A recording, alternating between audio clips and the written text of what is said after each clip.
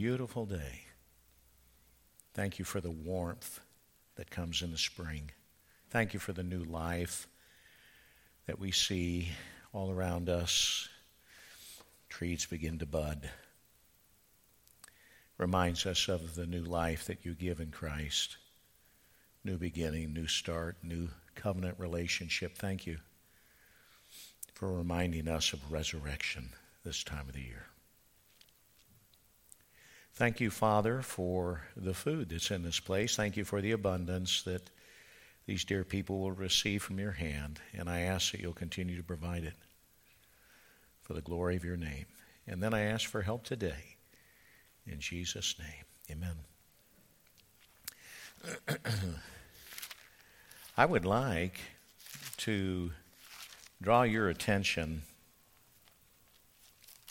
to a text that's found in the last book of the Bible, the book of the Revelation.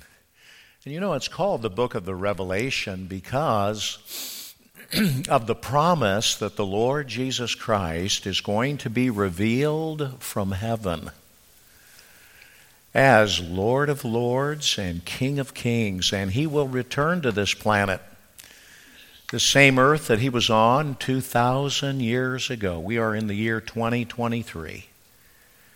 And what do we date it from? We date it from the time of Christ. I think sometimes days follow days and years follow years, and we're living on this earth, existing on this earth, going through life with all of its challenges. And that's all we see. We just see our today. We just see... We can't relive yesterday or last month or last year. We can't even go back and redo our childhood, try to make things different and hope things would be different for it. We can't go back and do any of that. But we're trudging through this day and then the next day and the next day. And we fail to lift up our eyes to heaven and realize that there is something that's greater than we are. There's something more glorious than this globe on which we live. You know, this is our time. This is our season. We are the humanity that populate this place now. But there were others before us. And should the Lord tarry, there'll be others after us. So we must discover the significance that God has for all humanity. Is this life everything? Is this just it? And then we close our eyes in death and that is it. Or is there something greater? Is there eternity? You know, we're living in time. Will there be life after this existence? You know, those are questions that humanity faces.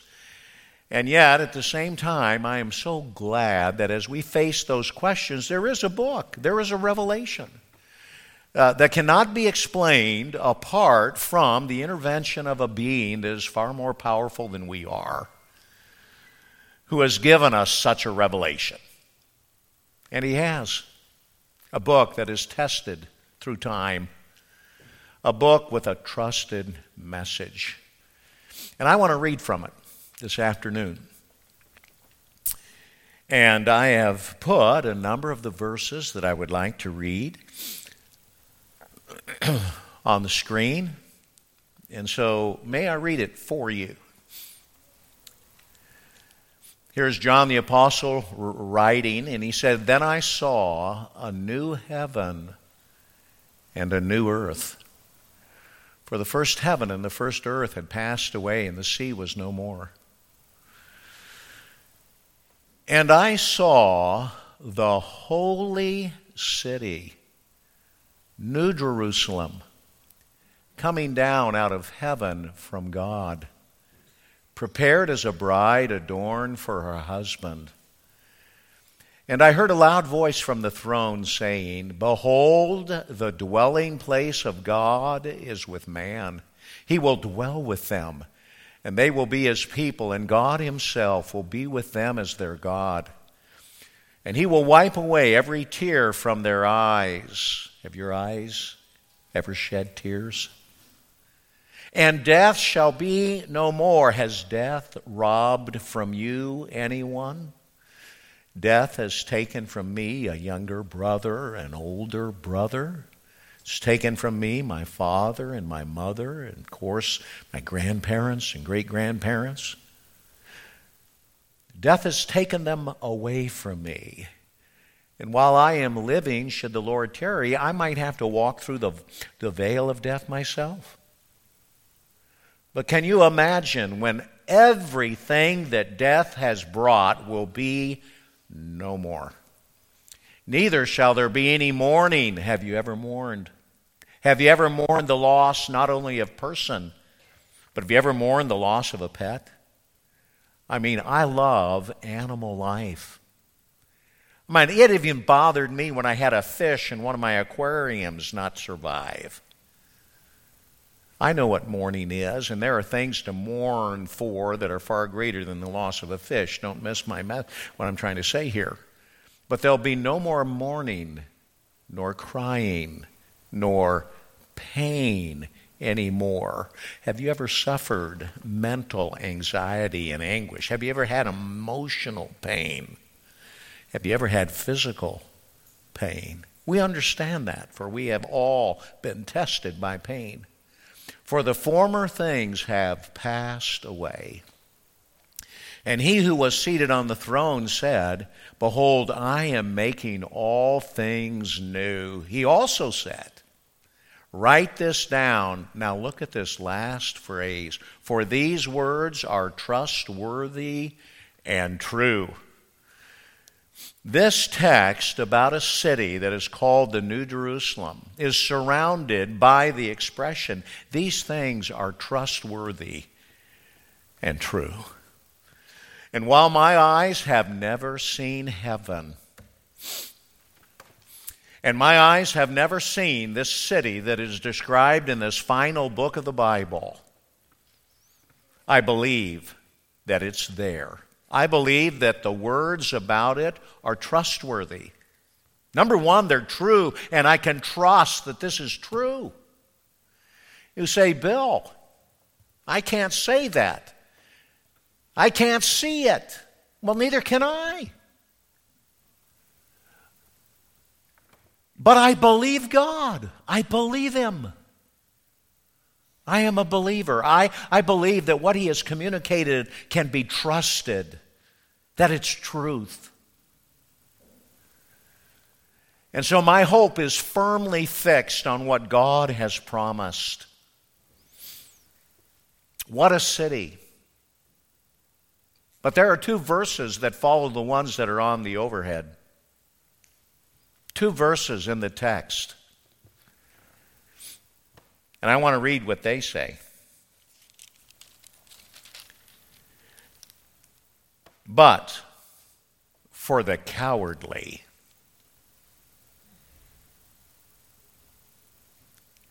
and unbelieving. Do you believe God?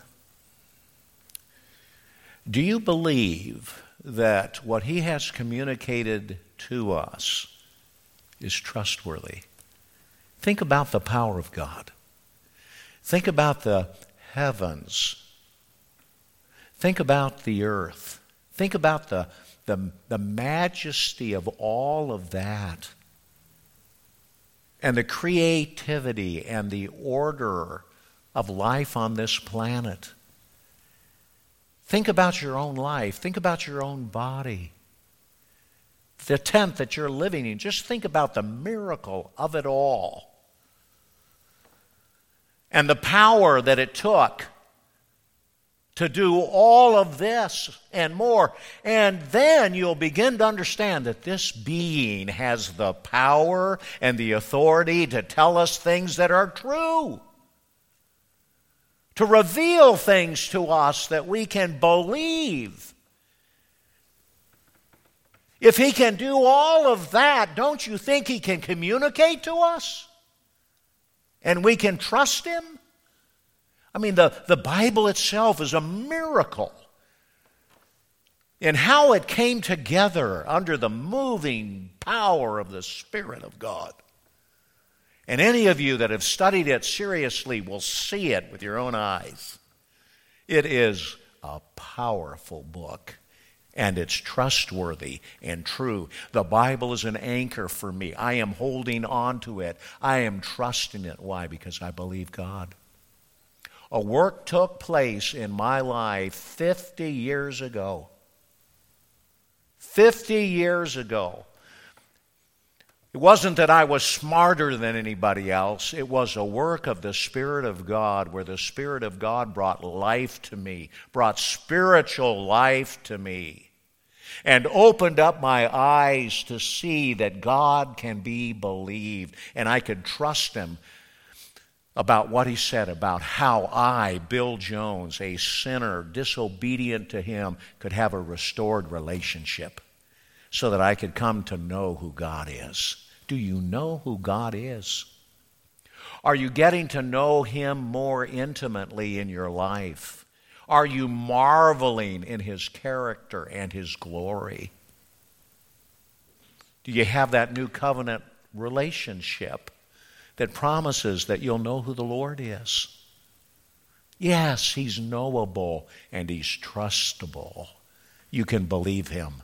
But the cowardly and the unbelieving and the abominable and murderers and immoral persons and sorcerers and idolaters. Now, you might have gotten all the way through that list and not a single one of those words touched you. But how about the next one? And all, that means all, liars. Whoa. Caught us all. Caught us all. And all liars, now listen, have their part in the lake that burns with fire and brimstone, which is the second death. Then one of the seven angels who had the seven bowls full of the seven last plagues came and spoke with me, saying, "Come here. I will show you the bride, the wife of the Lamb." How can it be that all liars will have their part in the lake that burns with fire, and yet the text will speak of one who's said to be the bride of the Lamb? Who is the bride of the Lamb? Who is the Lamb? Who is the Lamb? He is none other than the Lamb slain before the foundation of the world. He is the one that John the Baptist cried out and said, "Behold the Lamb of God, which takes away the sin of the world." He is the sacrificial lamb that was pictured in all the animal sacrifices in the Old Testament. He is the sin offering. He is the trespass offering. He is the peace offering, and He is more. He is the Lamb.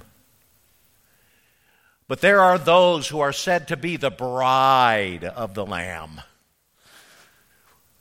Who could it possibly be when all of us are liars and our part is in the lake that burns with fire? Well, my friend, if you know the gospel of God, you know the answer to that. You know that in the kindness of our Creator, in all of His glory and all of His power, He has made a way so that liars can become a part of the bride of the Lamb.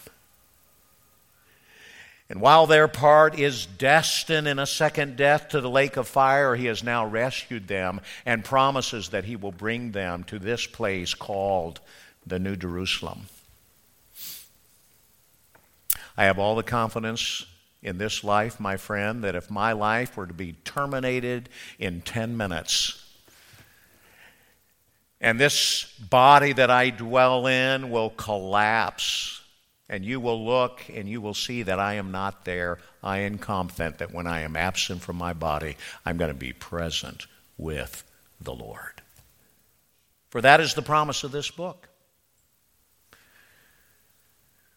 And I've buried loved ones, and I've buried friends, and those that have known the Lord Jesus and entered into a covenant relationship with Him, becoming a part of His bride, they too, absent from their body, are present with the Lord. Can you imagine how quickly that must be?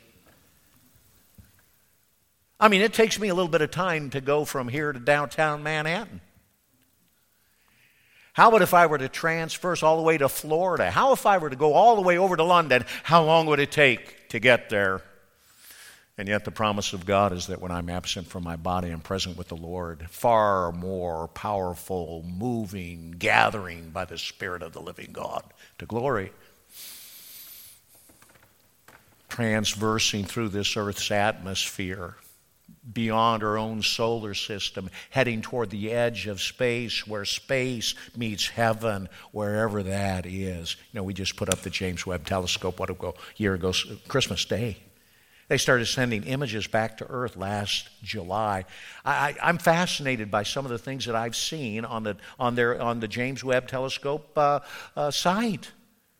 Do you know that they, 1 million miles from the Earth this telescope is right now, tracking around the sun, seeing deeper into space than human eyes have ever seen before? Far deeper than the Hubble.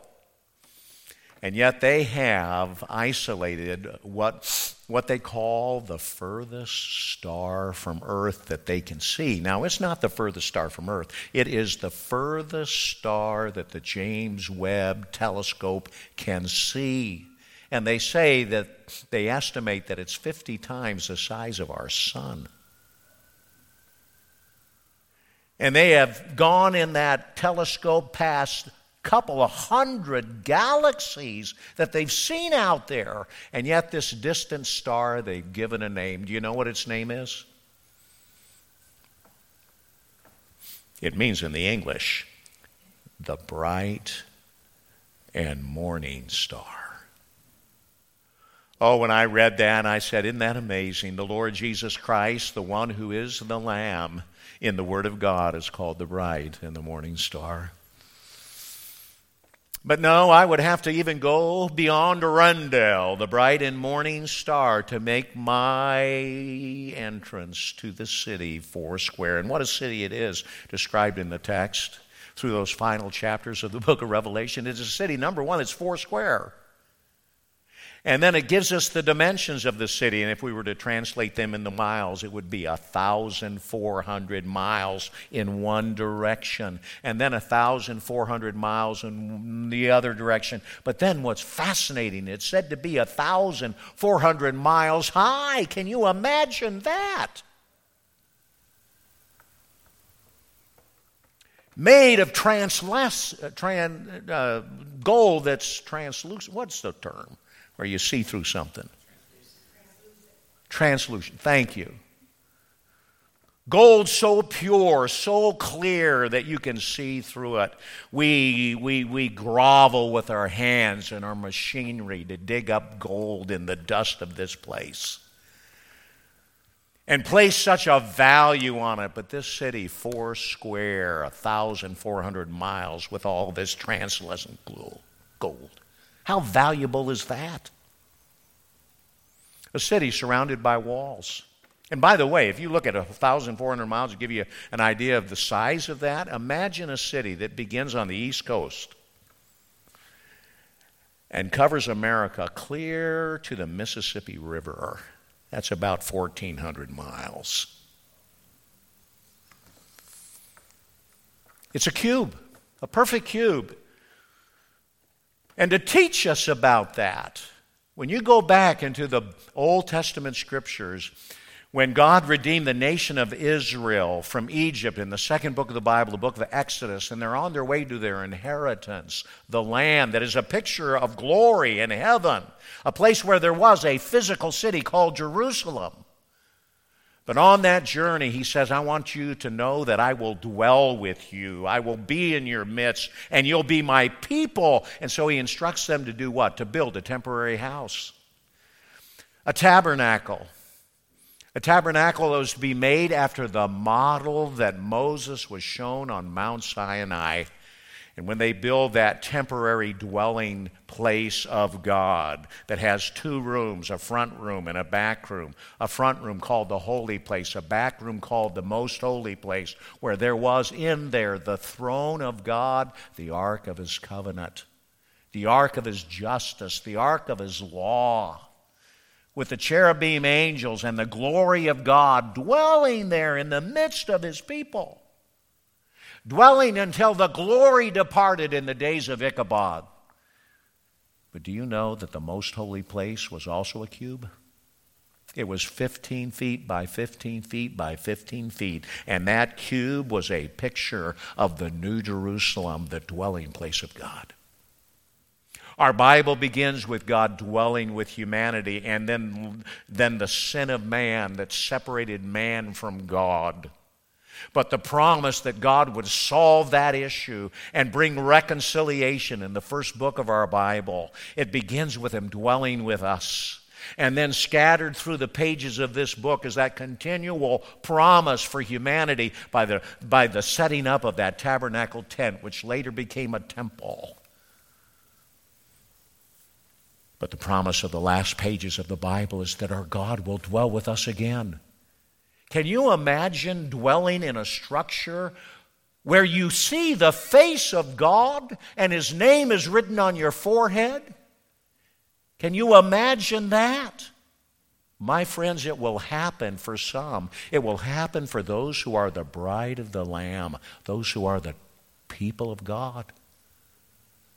What a city it is, surrounded by a wall on every side, and on each side 3 gates, 3 on the north side, 3 on the south side, 3 on the west side, 3 on the east side.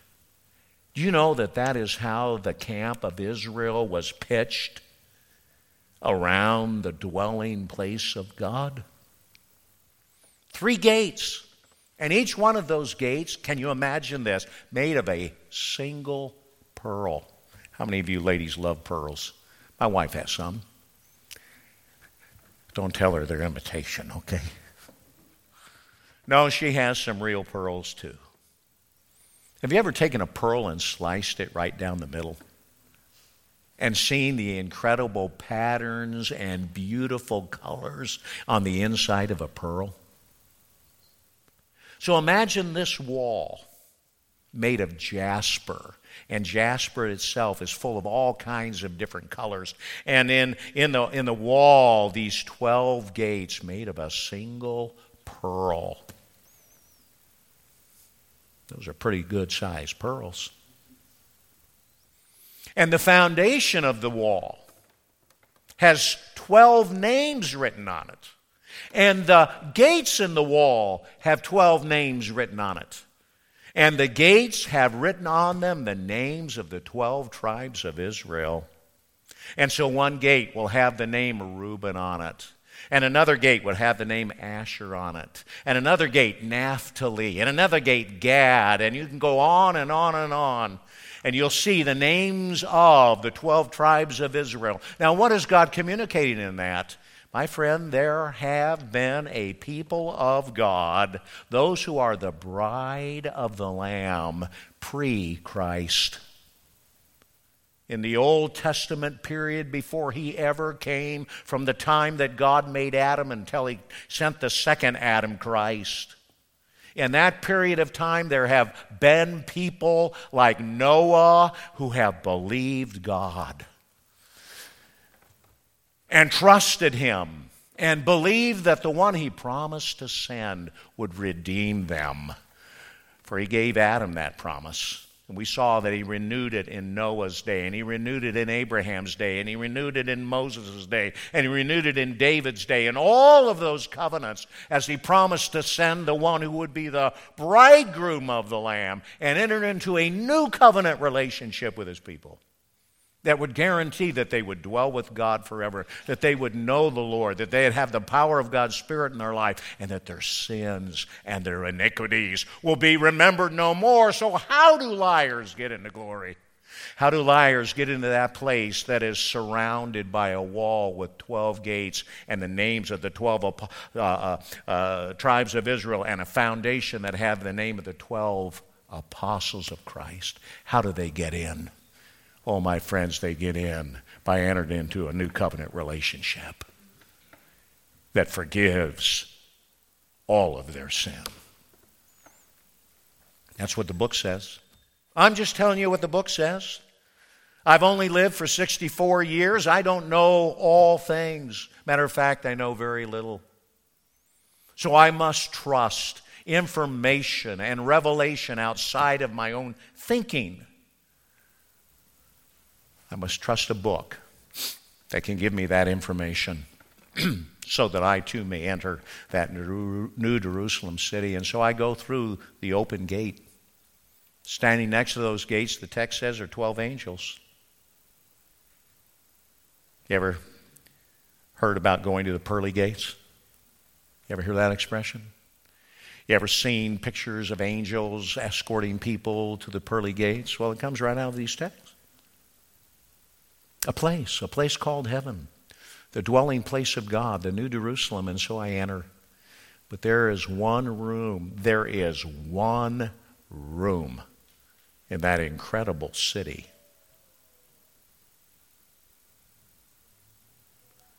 That will call all of us. And it is the throne room of God. Where God sits on a great white throne, to use the language of the book of Revelation. A great white throne of judgment. For it is appointed unto man once to die, and after this the judgment. What a throne room it is. But will you look at it with me from the text? Will you not see that there is one seated on the throne? The one who is said to be holy. The one who is said to be righteous. The one whose very character can have nothing to deal with liars. And yet one who is also gracious and merciful and kind and long-suffering and forgiving. Just a little bit about who he is. For he has made a way that sinful people can enter his throne room and never face his judgment. For they have come to him the way that he has prescribed. They have come to him in the person of a representative. They have come to him in the person of a Savior. And you enter that throne room and you see the one seated on the throne, but before the throne you'll see the Lamb and you'll see the Spirit of God. The Lamb is there. Who is this Lamb? He is the Lamb slain from the foundation of the world. That's what the book says. He is the Lamb to which all of the animal sacrifices in the Old Testament, all of the lambs of Passover season, all of the lambs of the morning and the evening sacrifice, all of those lambs, he is the one that they all picture. And as those sacrifices are named in the Bible beyond the lambs, the bullocks and the goats on Yom Kippur, and they are named, and some of them are said to be what? A sin offering. For the Lamb of God is the sin offering, the one who is offered up for sin. He is the trespass offering. Because of our trespass against the laws of God, he is the one that will take all of our trespasses upon himself. But my friend, he's also said to be the peace offering. Can you imagine being at peace with God? Can you imagine entering the house of God, the room of God, the throne of God, and standing there face to face with the God who made you and made heaven and earth, and know that you're at peace with him? Know that you've been reconciled to him. Know listen, I'm enjoying God in this life. Do you think I'm waiting to enjoy God after I breathe my last and enter New Jerusalem? Oh no, you're mistaken. There has been great joy that has come to my life, and great peace in my life, and great understanding in my life, because I'm getting to know who the Lord is. My eternal life has begun now. I have believed on him, and I have life eternal now. And I can't even begin to imagine what it's going to be like when I see his face. But I'm at peace, because the Lamb is there, and the Spirit of God is there. And around that white throne, there is a sea of glass, and then there is an emerald rainbow, according to the book. Why a rainbow? Well, think of this. When God destroyed the world with a flood, afterwards he sent a sign that he would never do it again. He made a promise that all of humanity would not be destroyed by a global flood. And he has kept that promise for thousands and thousands of years, because he is a covenant-keeping God. And that rainbow that he put down here on earth to remind us of his faithfulness to his promises is around his throne like a green emerald. And he will remember his promises. He will keep his side of the covenant relationship. He will make those who have lied against one another and lied against him, he will reconcile, forgive, and make them a part of his people. But beyond that circle, the throne of God and the Lamb and the Spirit, the text says there are 24 elders, 24 thrones seated there in the throne room of God. Who these elders are, who can we really say? But it's amazing that there's 24. And in the Old Testament, there were 12 tribes. And in the New Testament, there were 12 apostles. Heads of the people of God. I believe those 24 elders are a representation that God is a people that span time from the beginning of time clear into eternity. They are the people of God. Those 24 elders, beyond them, there are others, beings. Can you imagine that? 4 beings described in the Bible. Incredible descriptions about who they are. You know, heaven's not just going to have God and man in it. These living creatures are there. But beyond them, there is a greater assembly. Surrounding that throne, the Bible says there are myriads of angels, and myriads upon myriads upon myriads. Do you know how much a myriad is? A myriad is 10,000. 10,000 times 10,000 times 10,000 and thousands of angelic beings surrounding their throne. I wonder what the 4 living creatures are saying. I wonder what the angels are saying. I wonder what those 24 elders are saying. But beyond that, there is a greater gathering. And the text says that it is a multitude that no one can number. A multitude of people from every tongue and tribe and language. And there are people that, listen, have washed their robes white. How have they washed their robes white? Have they taken that robe themselves and tried to clean up that robe themselves? No, they have washed their robes white in the blood of the Lamb. I have no robe that I can wear from this life. For if you look at my robe, it is tattered and worn and torn. It is covered in filth and grime. It has been stained by every evil thought and evil deed that I have done. It is not white, but thank God there is a way to be washed through the death of Christ, who has satisfied the justice of God for my filthiness. That's the promise of God. This multitude that no one can number, I wonder what they are saying. Well, the text will tell me. There are songs and words in this New Jerusalem. What are those 4 living creatures saying? They're saying this, the book says, holy, holy, holy is the Lord Almighty, the one who was, who is to come. Holy, holy, holy is the Lord, the Almighty, the one who was, who is to come. Do you understand this afternoon that the God who made heaven and earth is holy?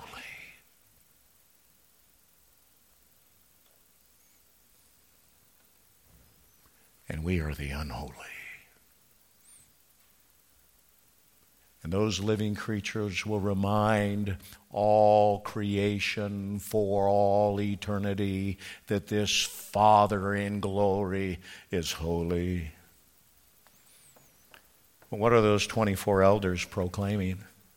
What is coming from their lips even this hour, though we hear it not? What are they proclaiming?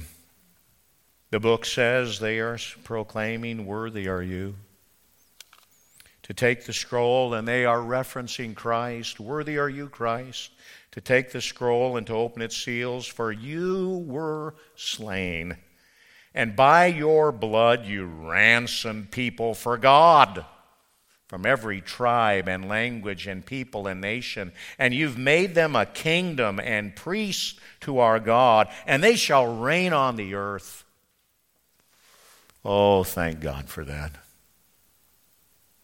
Thank God for the one that was slain. Thank God for the Lamb who has redeemed by his blood a people from God, for God, from all of the nations of the world. And what has he made them? He's made them a kingdom.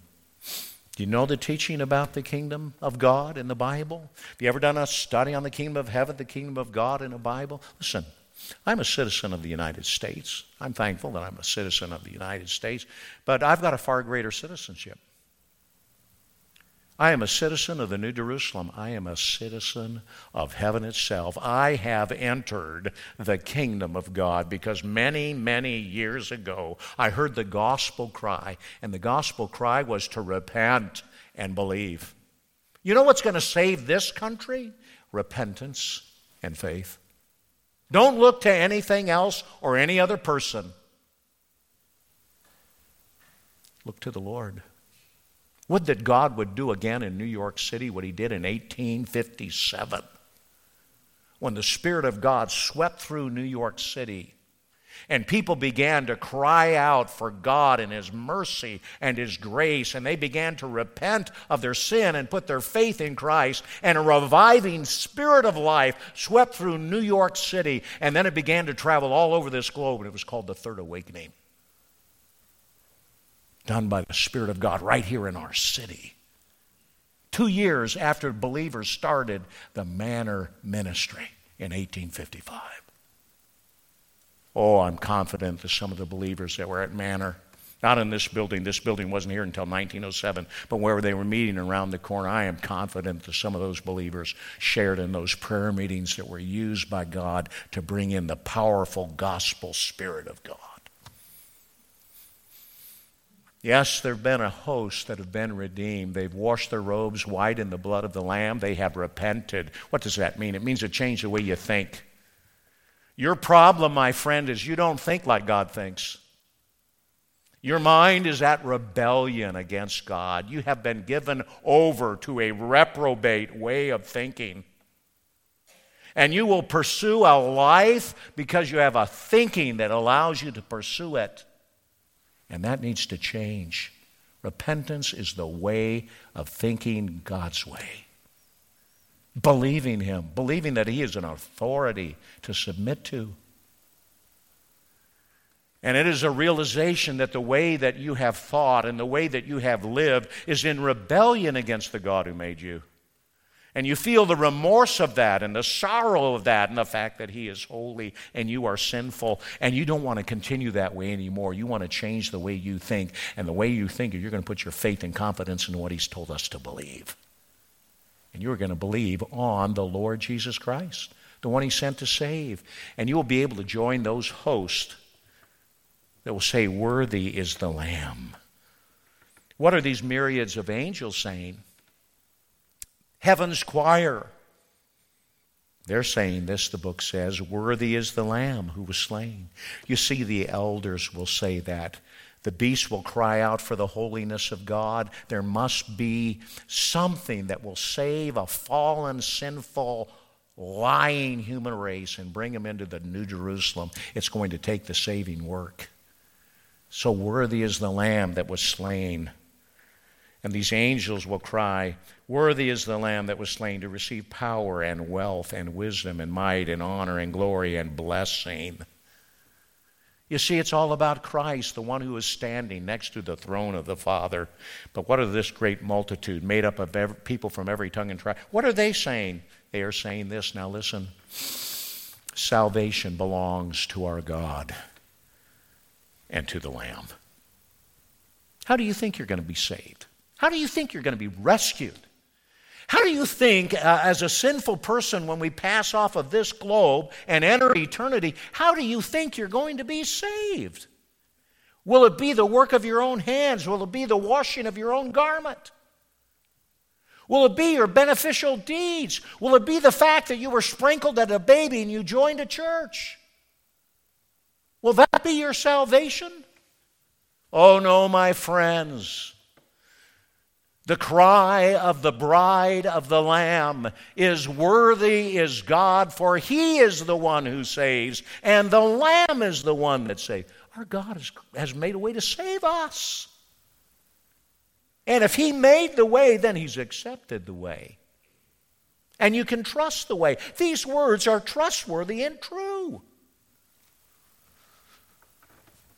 It's all about the Lamb. The Lamb of God slain from the foundation. We're getting ready to celebrate that. Tomorrow is Palm Sunday. You know what Palm Sunday is all about? When 2,000 years ago the Lord Jesus entered the city of Jerusalem for the final week of His life, the very climax of His entire life, what His life was all about, the purpose for which He was sent. Matthew's going to give a fourth of his gospel to the final week in Christ's life. Christ had a public ministry for over 3 years. Matthew could have written a lot of things, but he gives 25% of his gospel to this final week that we're entering tomorrow. Mark, everything that he could have written, he's going to spend a third of his gospel on the final week. Luke, 25%. You know how much of John's gospel is given to the final week of Jesus Christ's life? 1/2. I think this week is very important. I think this week is very important for you to understand the purpose for which Christ came. The Lamb, who's the light of the city. And we're going to have that study tomorrow, His triumphal entry to begin this final week of His life. We're going to have next Friday night a Good Friday service at 7 o'clock to look at the cross work of Christ, the final words that Jesus spoke on the cross of Calvary. But then a week from tomorrow, we're going to celebrate the most glorious event in all of human history, and that is when the Lord Jesus Christ reversed death. You show me a man who can conquer death, and I'll follow him. You see, salvation belongs to God, and salvation belongs to the Lamb. He saves. And God's promise is that anyone and everyone who comes to Him through Christ will be saved. That's not my promise. I could have never come up with this plan. It's the promise God made. Do you believe Him? Have you become a part of the people of God by faith? Have you entered into this new covenant relationship where God forgives your sin and not remember them anymore? You keep remembering your sins. You imagine never remembering them again?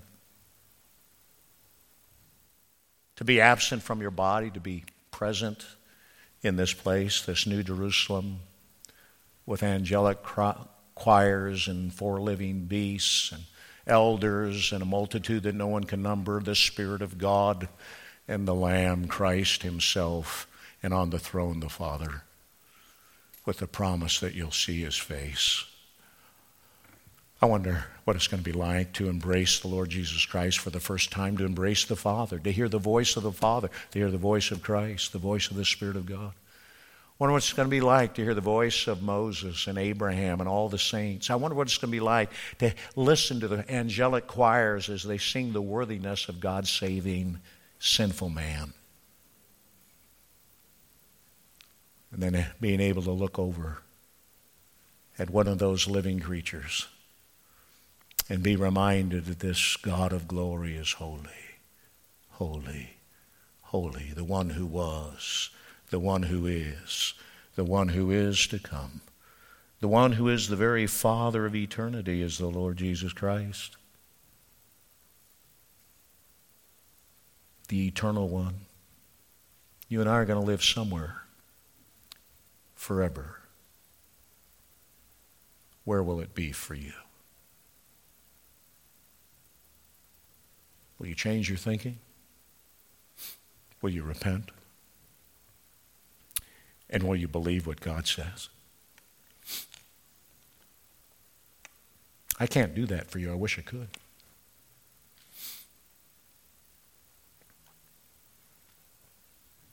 You say, Bill, as you close, how do I get to heaven?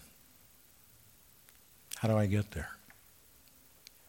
How can I rest with assurance that should the Lord tarry and I pass away and I'm absent from my body, how can I have the assurance that I'm going to be present with the Lord? Believe what God says about how you can have that assurance.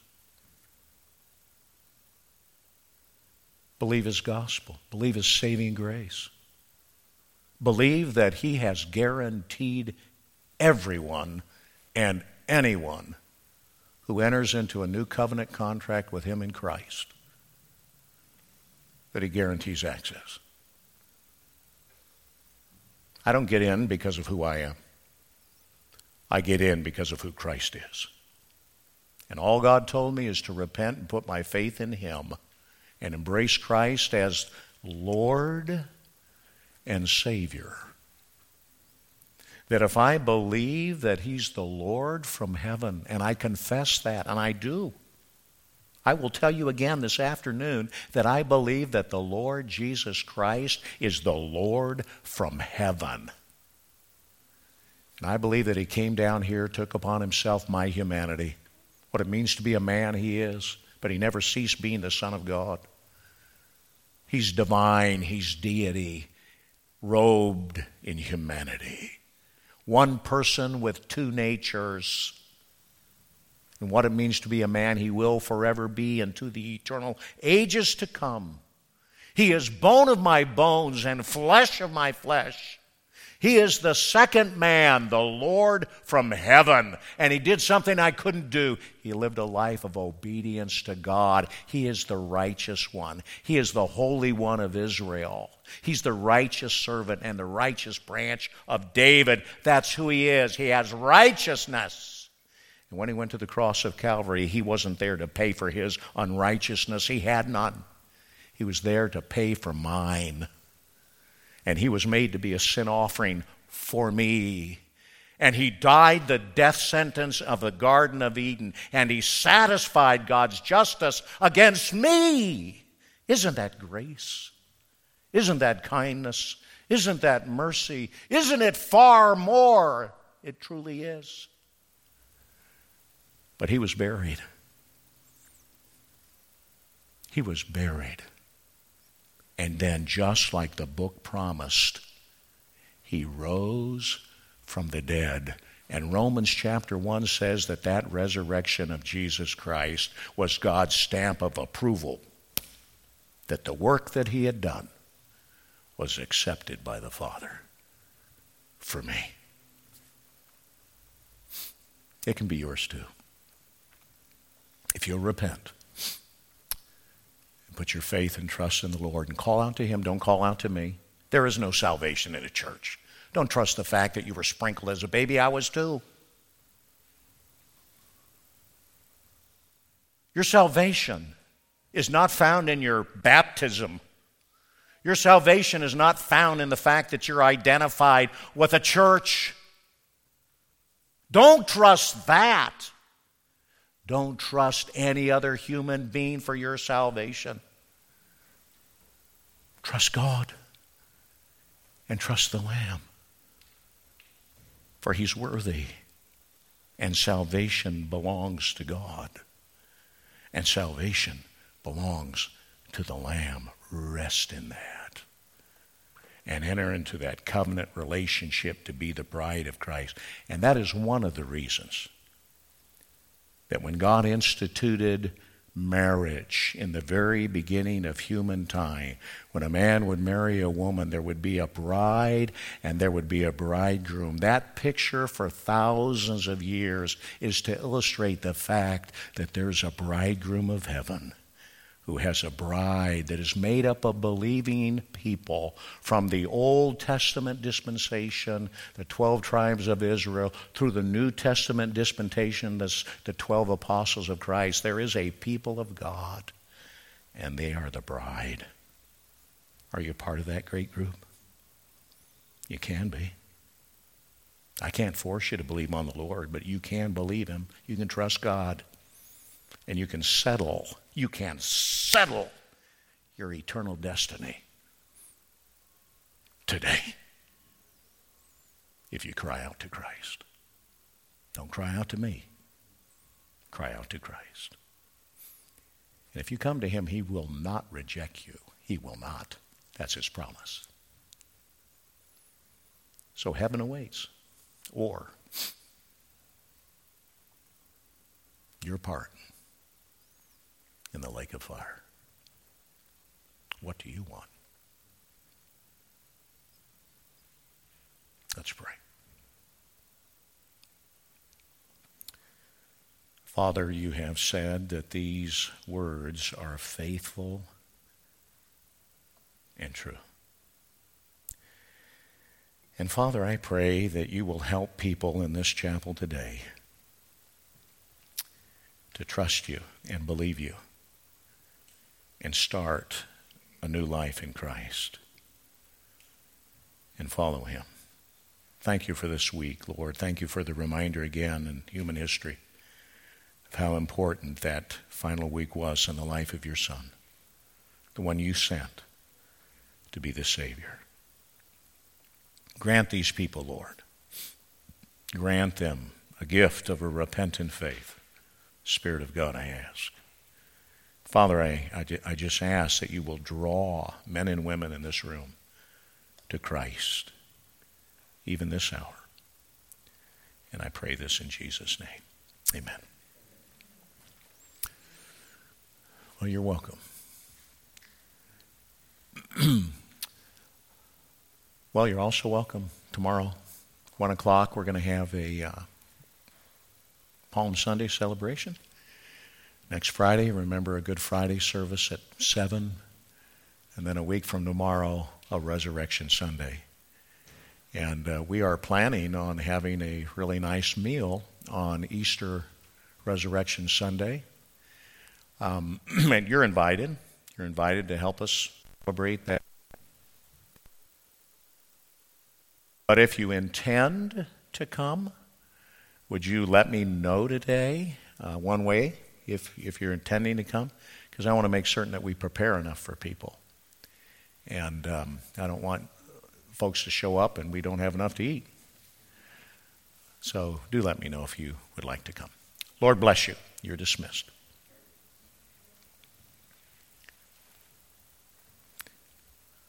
No one wants to leave? Yes. Yeah, let me get my glasses on. How many of you would like for me to include you in a count? 2 for 2? Okay. Well, good. All right. If any of you walking out want to say something to me, you can as well. Thank you. Well, it'll be a little late to let me know next Saturday. We are having a service next Saturday, by the way, with a food distribution. Okay. But if you think it might be a possibility, then let me know. All right. Okay. All right. Good. Sunday at 1 o'clock. Lord bless you all. You're so welcome.